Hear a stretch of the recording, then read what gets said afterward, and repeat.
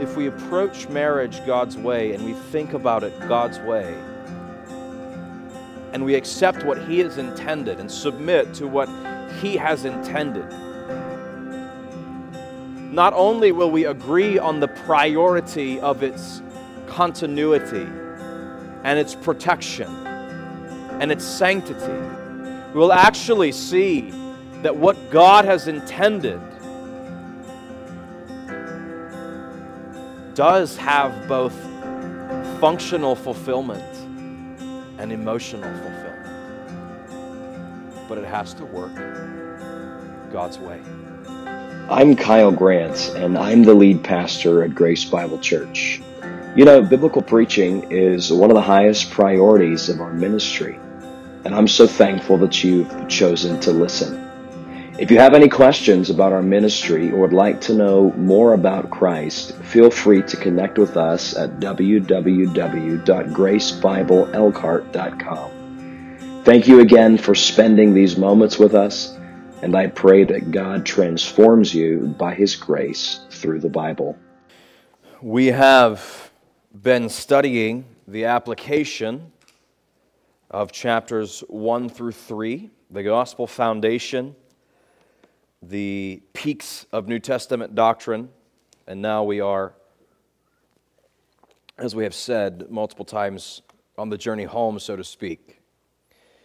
Now we are walking with all of the doctrine of chapters 1 through 3, the gospel doctrine that is oriented and completed in Christ.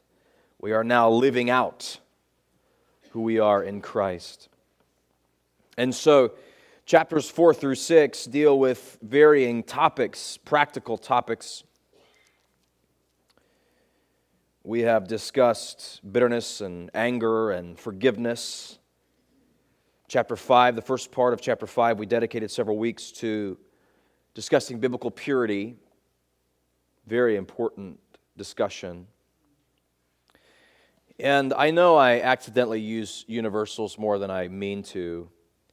You know, I have a favorite message and a favorite passage that changes all the time. I'm aware of that. But I mean this, the kind of mini-series that we're doing over the next few weeks, it's either family matters, like matters of the family, or it's family matters, right? Depending on how you take it. I mean both of them. Might be the most important individual topical mini-series that we will address in the book. And I think that there are more important topics than this one that we discuss doctrinally, because you understand it's the doctrine that allows us to really have a foundation for biblical family. But over the next few weeks, we're going to discuss the family, and we'll begin that this morning. Paul uses this admonition to submission in chapter 5 and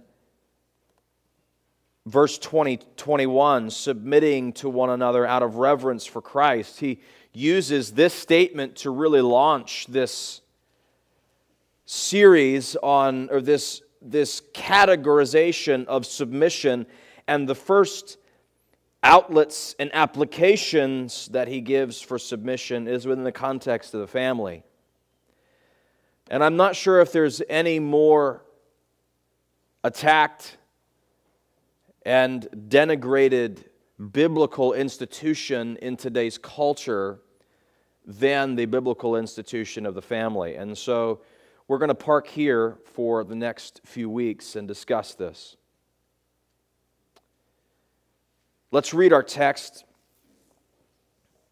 I'm going to begin in verse 21, and we're going to read down to verse 24 of chapter 5. Submitting to one another out of reverence for Christ. Wives, submit to your own husbands as to the Lord.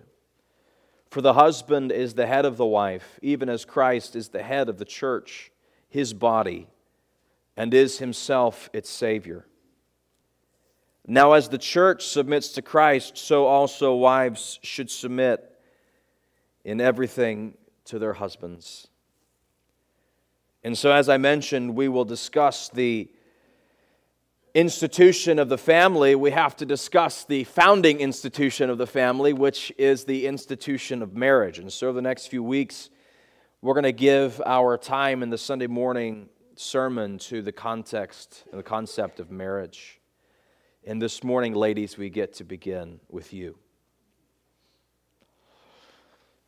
One of the things that my wife and I do every spring is we have a day that is, according to her, a great day, and according to me, a day of great dread.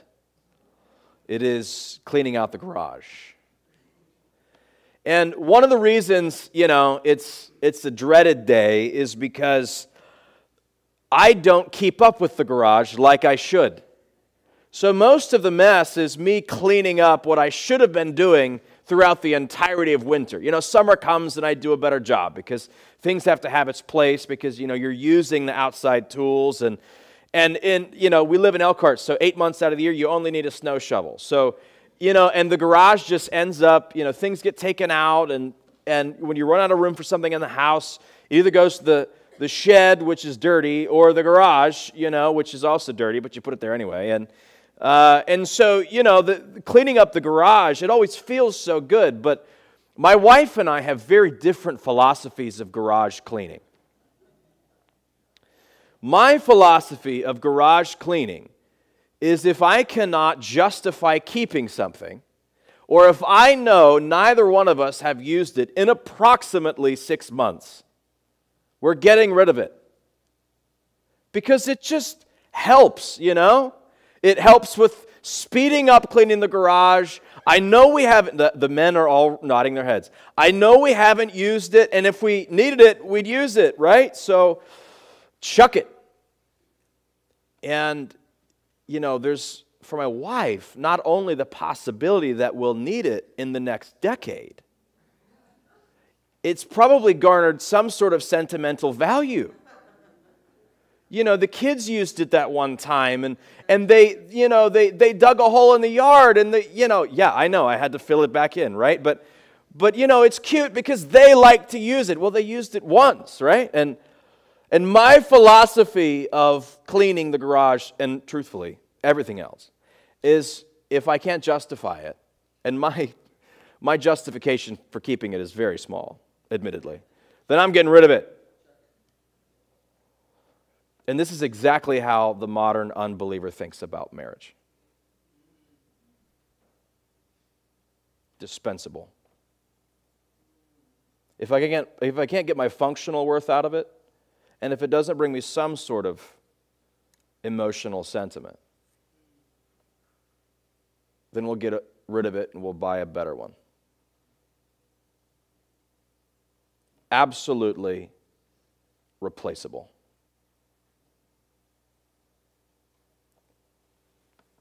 And I would like to say this is just unbelievers. But I have had people say to me on more than one occasion, God wants me to be happy, right? Well, okay, let's talk about that.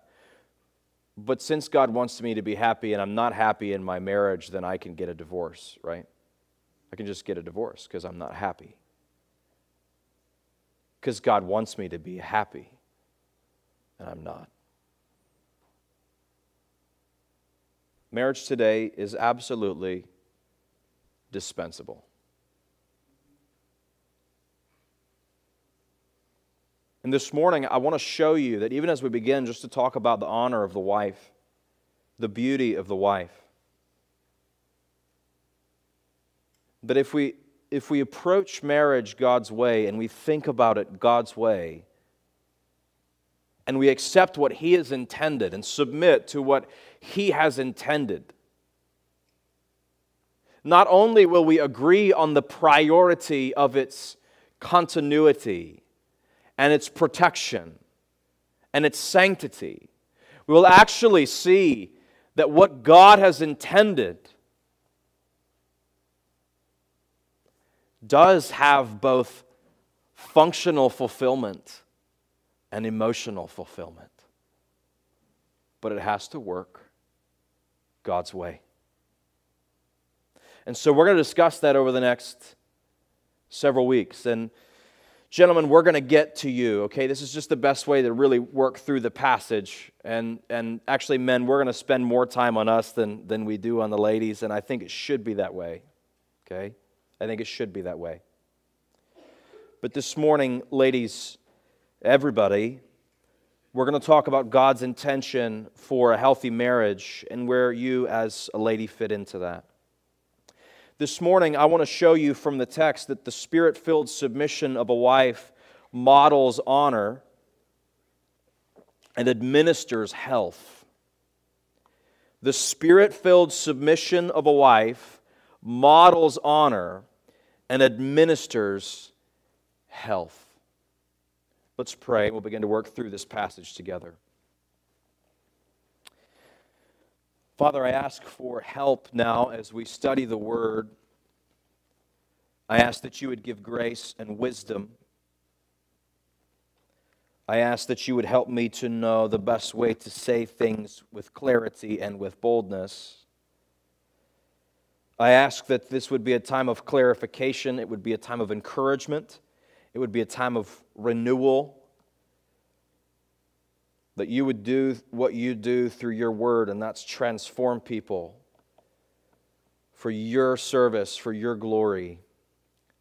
And so I ask now both for the preacher and for the listener that there'd be a humility before the word, and that we would recognize that how we receive texts like this and concepts like this is ultimately a matter of obedience and how we view you in the Bible. And so I ask that you would give grace, and I ask these things through Christ. Amen. So we will address the wife and the concept of submission in verses 22 down to verse 24. But I want to lead up to that just a little more specifically. And so I want to start in verses 18 and verse 21 and give some general parameters for the whole of marriage. And so we're going to address the wife specifically in just a few moments, but I want to give some stipulations for spouses in general. Some things that apply to both the man and the woman. Because actually the context of verses 18 and 21 lead us into this concept of the family and this concept of marriage. And so the first stipulation that we have within the context of a marriage, again, these are true of both the husband and the wife, is that we're supposed to have our source of control in the Spirit, or we're supposed to live in submission to God's Spirit. So the first stipulation for spouses is the source of the Spirit. We discussed this last week as we talked about what the Spirit does in our lives. If you look with me at verse 18, and do not get drunk with wine, for that is debauchery, but be filled with the Spirit. Remember, I said in verse 18 that actually the emphasis of verse 18 is not the command not to drink wine. That is a command. It's a command not to get drunk. Excuse me. So the weight of verse 18 is not the command not to get drunk, but actually the principle that nothing else should be controlling your life. And if you're drunk, something else is controlling you. So the weight and the primary meaning of verse 18 is not so much just don't get drunk as much as don't be controlled by anything other than God's Spirit. And this manifests itself, this Spirit-filled control manifests itself immediately in some things that Paul mentions in verse 19, and we talked about this last week. The addressing of the singing and the giving of thanks. And then in verse 21, submitting to one another out of reverence for Christ. So an immediate fruit of Spirit control is submission. Now in verse 21, the context is the entirety of the church. This is not gender specific. You, within the context of the church, should be resigning your rights. And so some stipulations for spouses then that set up the context of verses 22 to 33, which is this portion on marriage. The context gives us the idea that we're supposed to be submitting to God's Spirit and resigning our rights, verse 21, the idea of submission. And this concept of submission actually is going to be pervasive, is the overarching principle for the entirety of verses 22 of chapter 5 down to verse 6, chapter 9. Because Paul gives multiple contexts for submission. Submission in marriage, submission in parenting, and submission in the slave and master relationship. Or at least I should say the resigning of rights, because Paul doesn't use the same word for wives as he does for children and slaves, and understandably so. So understanding that these stipulations set up the context, we need to understand a few things about marriage. And the first thing that we need to understand about marriage is that fundamentally you're not to be controlled by anything except God's Spirit. That is, you're not to be controlled by bitterness, you're not to be controlled by anger, you're not to be controlled by that thing that you haven't let go of that happened 2 weeks ago. You're not to be controlled by anything except God's Spirit. Because this submission to the Spirit frames this text on marriage. And secondly, there's to be a culture of submission, the resignation of rights, giving of self, placing yourself under. You say, well, I thought that was just for the woman. It is for her woman. It is for the woman as the role. But there are, of course, times in the marriage when the resignation of rights is required of each spouse. So it's very important that we understand, these two stipulations, because we really don't get the faithful follower that is the wife and the loving leader that is the husband in verses 22 to 33 if we don't understand that we're supposed to be controlled by the Spirit and have a culture of resigning rights. And so, husbands, wives, let me just ask you this morning, what controls you in your marriage? Is it your attitude? Is it your circumstance? Is it your emotions? Is it your lust? Is it your discontentment? Or is it God's Spirit? So that actually you're perpetuating peace and fulfillment in your marriage because you're controlled by the right thing or person. Having understood these ideas, that a proper marriage is founded, is controlled by God's Spirit, and maintains a culture of resigning rights, note what Paul says in verse 22. Wives, submit to your own husbands, as to the Lord. And so we first look together at some stipulations for spouses, control of the Spirit, and the resignation of rights. Now let's look at what this looks like within the context of the marriage itself, husbands and wives. Paul begins with the wife, and you note he gives much more weight of responsibility even in data of verses, to the husband in verses 25 to 33. And we will get to the husband. But I should say this before we even get going. Because I want husbands, I want you to hear this a certain way this morning. And wives, I want you to have a certain reassurance this morning. These work in a complementary fashion.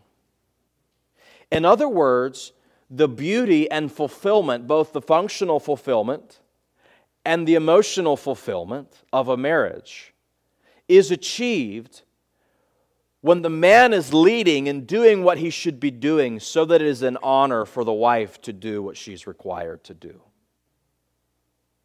In other words, I should be such a lover of my wife that she delights in following me. And when I say it that way, which is a clear implication of the Scriptures, you begin to see the trouble and why marriage can get difficult. So let's look in verses 22 to 24 with that principle in your mind, that these are supposed to be done in tandem. Let's look at the honor of the helper, the honor of the helper. Now we should note in verse 22, wives, submit to your own husbands, that the word submit actually isn't in the original language in verse 22. Now wives, don't say amen too quickly, okay? Because the language actually reads like this, verse 22, wives, to your own husbands as to the Lord. You say, well, what is he talking about? He's maintaining the idea from verse 21. Wives, to your own husbands, what? Verse 21, submit. So, wives submit to the Lord, submit as we're guided by verse 21. Submitting to one another out of reverence for Christ, verse 21. Verse 22, wives, to your own husbands, as to the Lord. For the husband is the head of the wife, even as Christ is the head of the church, his body, and is himself its Savior. Now, as the church submits to Christ, so also wives should submit in everything to their husbands. I want to talk about this word submit for just a moment here, within the idea and the parameter of marriage. This word submit is a functional word. It is not an essential word. You say, what does that mean? Paul is calling the woman to submit in function, not in nature. In other words, she is not lesser than the man. This is an active role. It is not an explanation of her character. She does not submit to the man because man is greater. And those of us who are married and love our wives and know our wives know that. But what happens when this verse gets read and when verses like this from the Bible get read is people begin to think, well, why do I need to do that? Does that make me lesser? And the word itself actually refutes that very idea. This is a functional word. It is the willing act of placing under authority. And authority in this context is not because of superiority, but because of God's created intention. You say, well, I do not like that. I understand. Let me just help you, ladies, if you're struggling with this. And men, let me remind you, if you're beginning to get a big head and think that your wife should do things for you just because you're you, that this model is actually in the founding institution of all institutions. God the Father, God the Son, and God the Holy Spirit. Question: is God the Father greater in essence than God the Son? No. He is not. Is God the Son greater in essence, in other words, value, than God the Spirit? No. But are they in complete equality? Yes. And do they fulfill different roles? Yes. And does Christ the Son, in perfect union and value as His Father, submit to His Father? Yes. For the Son, Jesus, we had it read for us earlier, did not count equality with God as a thing to be grasped. In other words, Jesus did not feel entitled to His deity. But He counted Himself as no reputation, took upon Himself the form of a servant, and was made in the likeness of men. And being found in fashion as a man, He humbled Himself, became obedient to death. Obedient to who? You or me, the sinner? No. Obedient to the Father. So yes, Jesus submitted to God. Submission does not mean inferiority. And do not allow the culture, ladies, to tell you that it does. And men, do not operate in the treatment of your wife like you are superior, so you are setting up your wife to fail in her following. This act of submission is honorable as Christ is submissive to His Father. It is a functional word, not a word of value. You say, well, I still don't like this concept.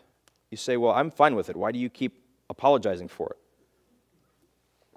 And when I say apologizing, I don't mean like I'm sorry about it. I mean defending it. And the reason I keep defending it is because it's so counterintuitive to culture today. We live in the most self-liberated culture that America has ever seen. I say America because, study ancient cultures. But America is more self-liberated now than it's ever been. My individual autonomy, my rights as a person are superior just because I have them. And I am me, and I want them, and you can't tell me otherwise. That's the world that we live in. And so the question you have to ask yourself is, who's in charge in your life? Do you want life your way, or do you want life God's way? That's ultimately what this is. This is a matter of biblical sufficiency and biblical authority. And what could you possibly think would bring you more pleasure and fulfillment and structure and order and peace in your life than the God who sent His own Son to die to give you eternity and forgiveness for your sins? How could you form a better life for yourself than that God? But what begins to happen is people begin to buy the lie that they get what they want just because they want it. They are their own person, and marriage takes away my individuality. And those of you who have enjoyed a healthy marriage can tell those who feel that way. It actually just makes you better in every way. Because God designed uniformity, oneness. You realize God never intended individuality. You realize God never intended individuality in humanity. Why? Because it's not His nature. God enjoys fellowship in Himself. God the Father, God the Son, God the Holy Spirit. And He always has, from eternity past. God has never intended individuality. When He made man, what was the problem? Well, man needs a woman. And because that completes the man. Literally, it completes the man. Not just romantically. It's not good that man is alone. So He provides woman and He completes the man. And then He says, be fruitful and multiply. Why? Have family. Because He didn't intend individuality. And then when He made the covenants with God's people, what did He tell them? I'll give you land and I'll make you a people. Why? Because He never intended individuality. And then when Christ forms His ministry, He establishes 12. Why? Because He never intended individuality. And then those 12 become 11, because the one, Judas, and the other 11 become the apostles, and those apostles become leaders of the church. Why the church? Because He's never intended individuality. And we live in a culture that says, don't let anyone take your individuality. God's way is best. And what God has provided in marriage is best. So wives, submit to your own husbands as to the Lord, for the husband is the head of the wife. So this is the aspect of authority that we note. Now, there's a problem, and it's an ancient one. It actually goes all the way back to the very beginning. And this is why it's difficult, even if a husband was to be leading well and loving well and doing what he's supposed to be doing, there's a difficulty to this. It's actually a natural difficulty in sin, because when Adam and Eve disobeyed God, which, by the way, Paul pins that on Adam. By one man's sin entered the world. So Eve ate first, but the man failed to lead. And then in the curse, what does God say to Eve? God says, your desire shall be for your husband. Literally the language is to rule over, to be over your husband. And so the tension between a man's leading and a wife's submission is actually an immediate result of the fall. And so this is not a new thing. But I do want to note one more word before we get specifically to the instruction that Paul has for the wife. Wives, submit to your, what's the next word? Own husbands. This word maintains two implications in the context.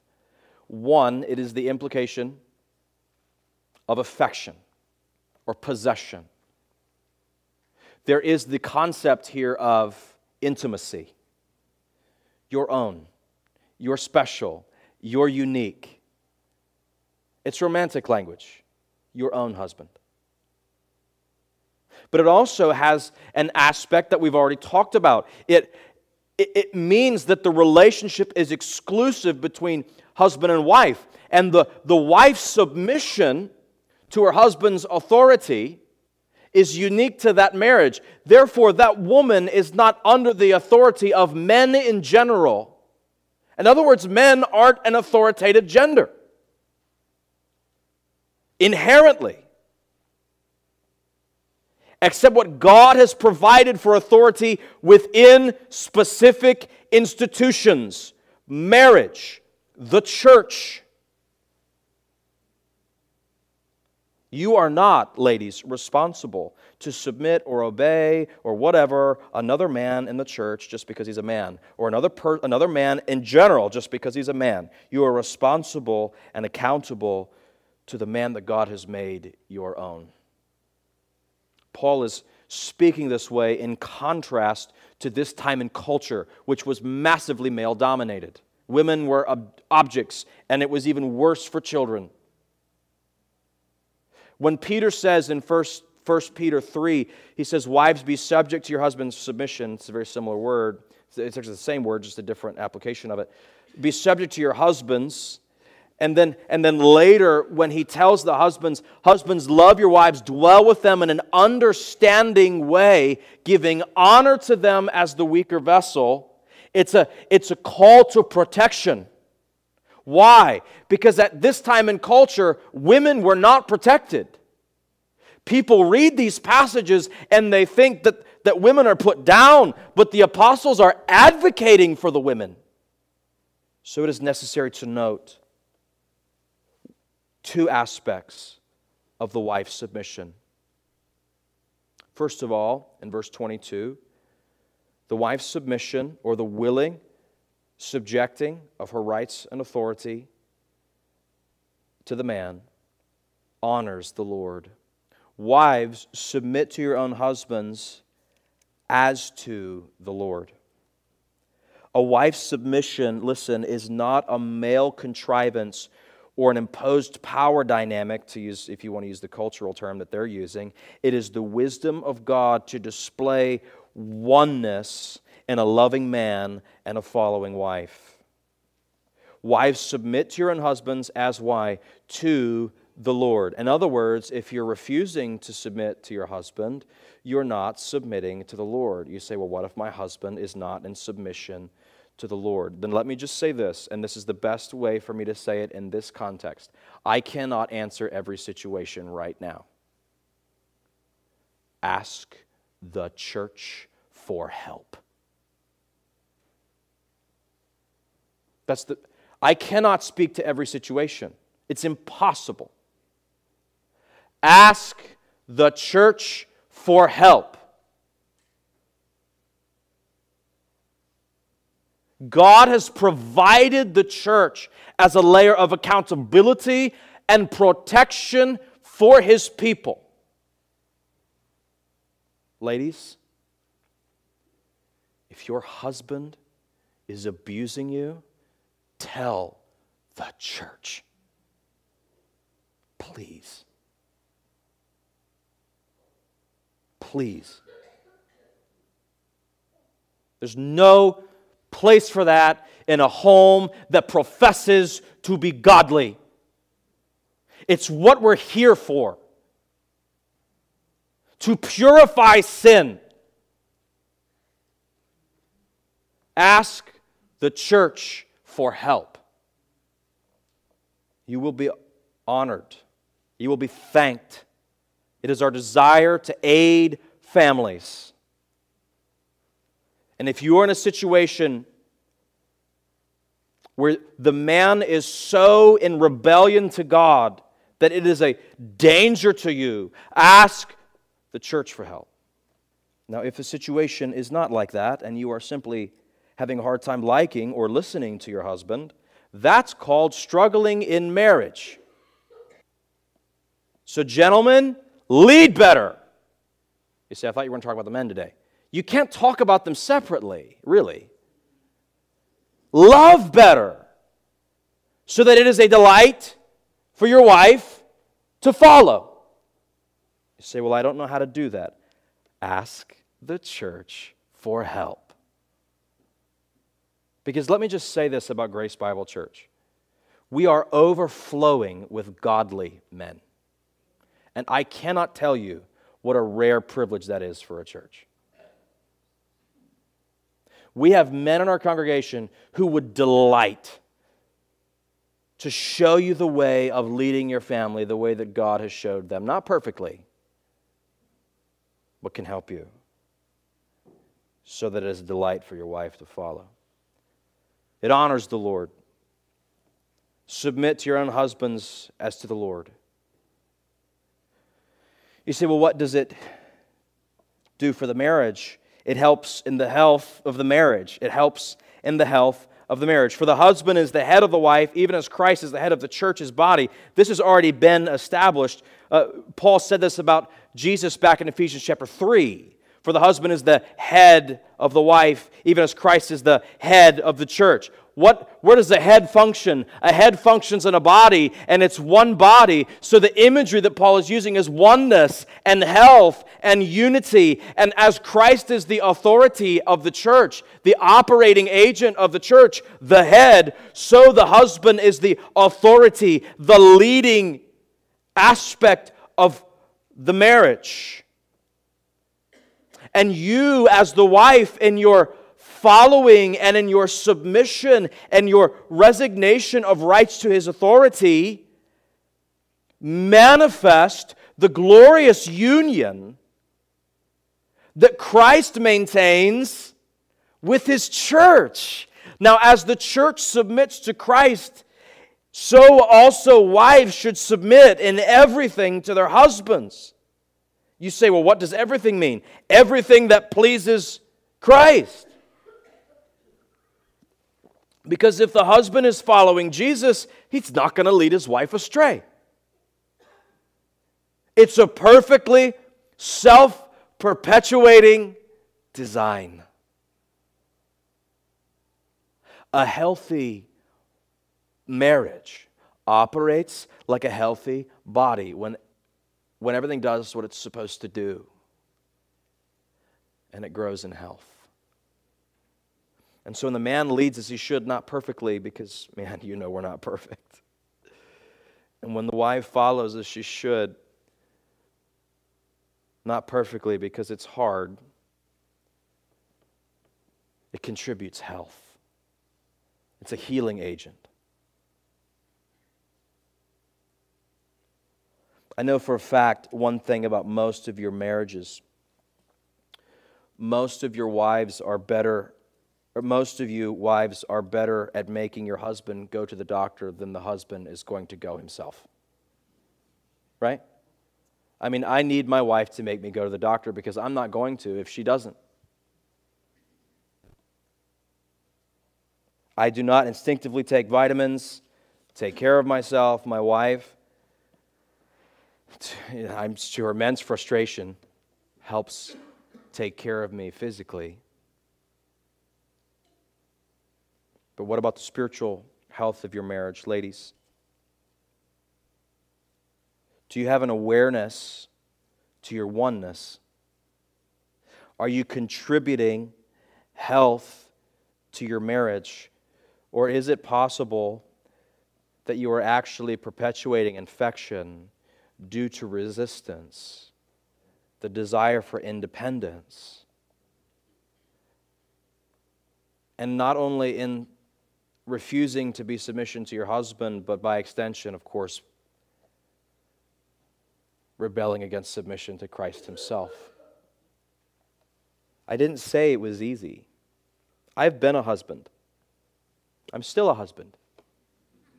I know I'm a stupid husband sometimes.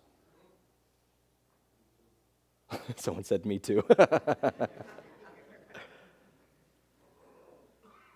I have had to ask really big things of my wife. You know what I've found, though? I found that the most instrumental, biggest moments of our life, that submission actually came easier to my wife. We prayed together, we sought the Lord together, and she followed me at difficult times. It's the daily failures as a husband that make it really difficult for my wife, when she has to tell me the same thing 1,000 times. Which, I swear, she never told me that, right? It's the small selfishness. Small. It's the testing of patience. It's called living life as a sinner. So what do we do with that? We can submit to God's control, the Spirit's control, so that when I lead as I should and she follows as I should, we're growing in health as one body. The ancient preacher John Chrysostom said, "For there is nothing which so welds our life together as the love of a man and wife. For this many will even lay aside their arms. They will give up life itself." And Paul would never, without a reason, without an object, have spent so much pains in the subject as when he says here, "Wives, be in subjection to your own husbands as to the Lord." And why so? Because when they are in harmony, the children are, listen, well brought up. And the domestics are in good order. And neighbors and friends and relations enjoy the fragrance.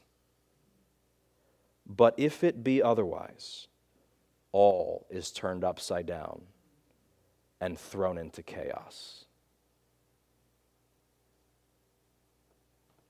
I say, well, that puts a lot of pressure on me as a wife. Not me, you.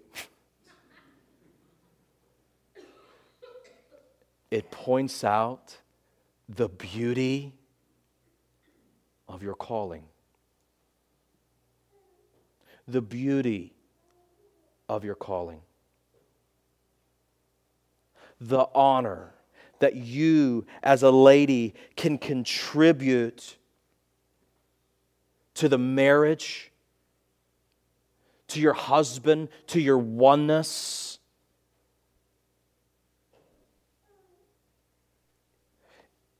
Your husband needs you. Your husband needs you. And he needs you to be a wife God's way. Because you will make him a better husband, and you'll contribute to the oneness of your marriage, and you'll please Christ. The call to submission as a wife is a glorious calling, which is why Paul points out this image. As the church submits to Jesus, so you have the honor of following your husband. You say, well, Jesus is the perfect husband and mine isn't. That's fair. That's fair. Which is why we grow together after Christ. Wives, let me encourage you that today, as you have this incredible opportunity you have been given to display the beauty and oneness that God has ordained for Christ and His church. To not listen to the lies of the world that you're just a housewife and you're just staying whatever your situation in life is. You just got married, you didn't follow, whatever. There is no greater calling for anybody than what God has intended for them. And what God has intended for you, ma'am, is the honor of contributing health to your marriage and reflecting the heart of Jesus Christ in submission. And when this happens, your children get to look at it and they get to be changed by a life. Your husband it's a delight to be home, to come home, to spend time with you, to enjoy you. Nothing that you or the world desires in a marriage will be attained outside what God has intended. So stop listening to it and enjoy what God has designed. Let's pray.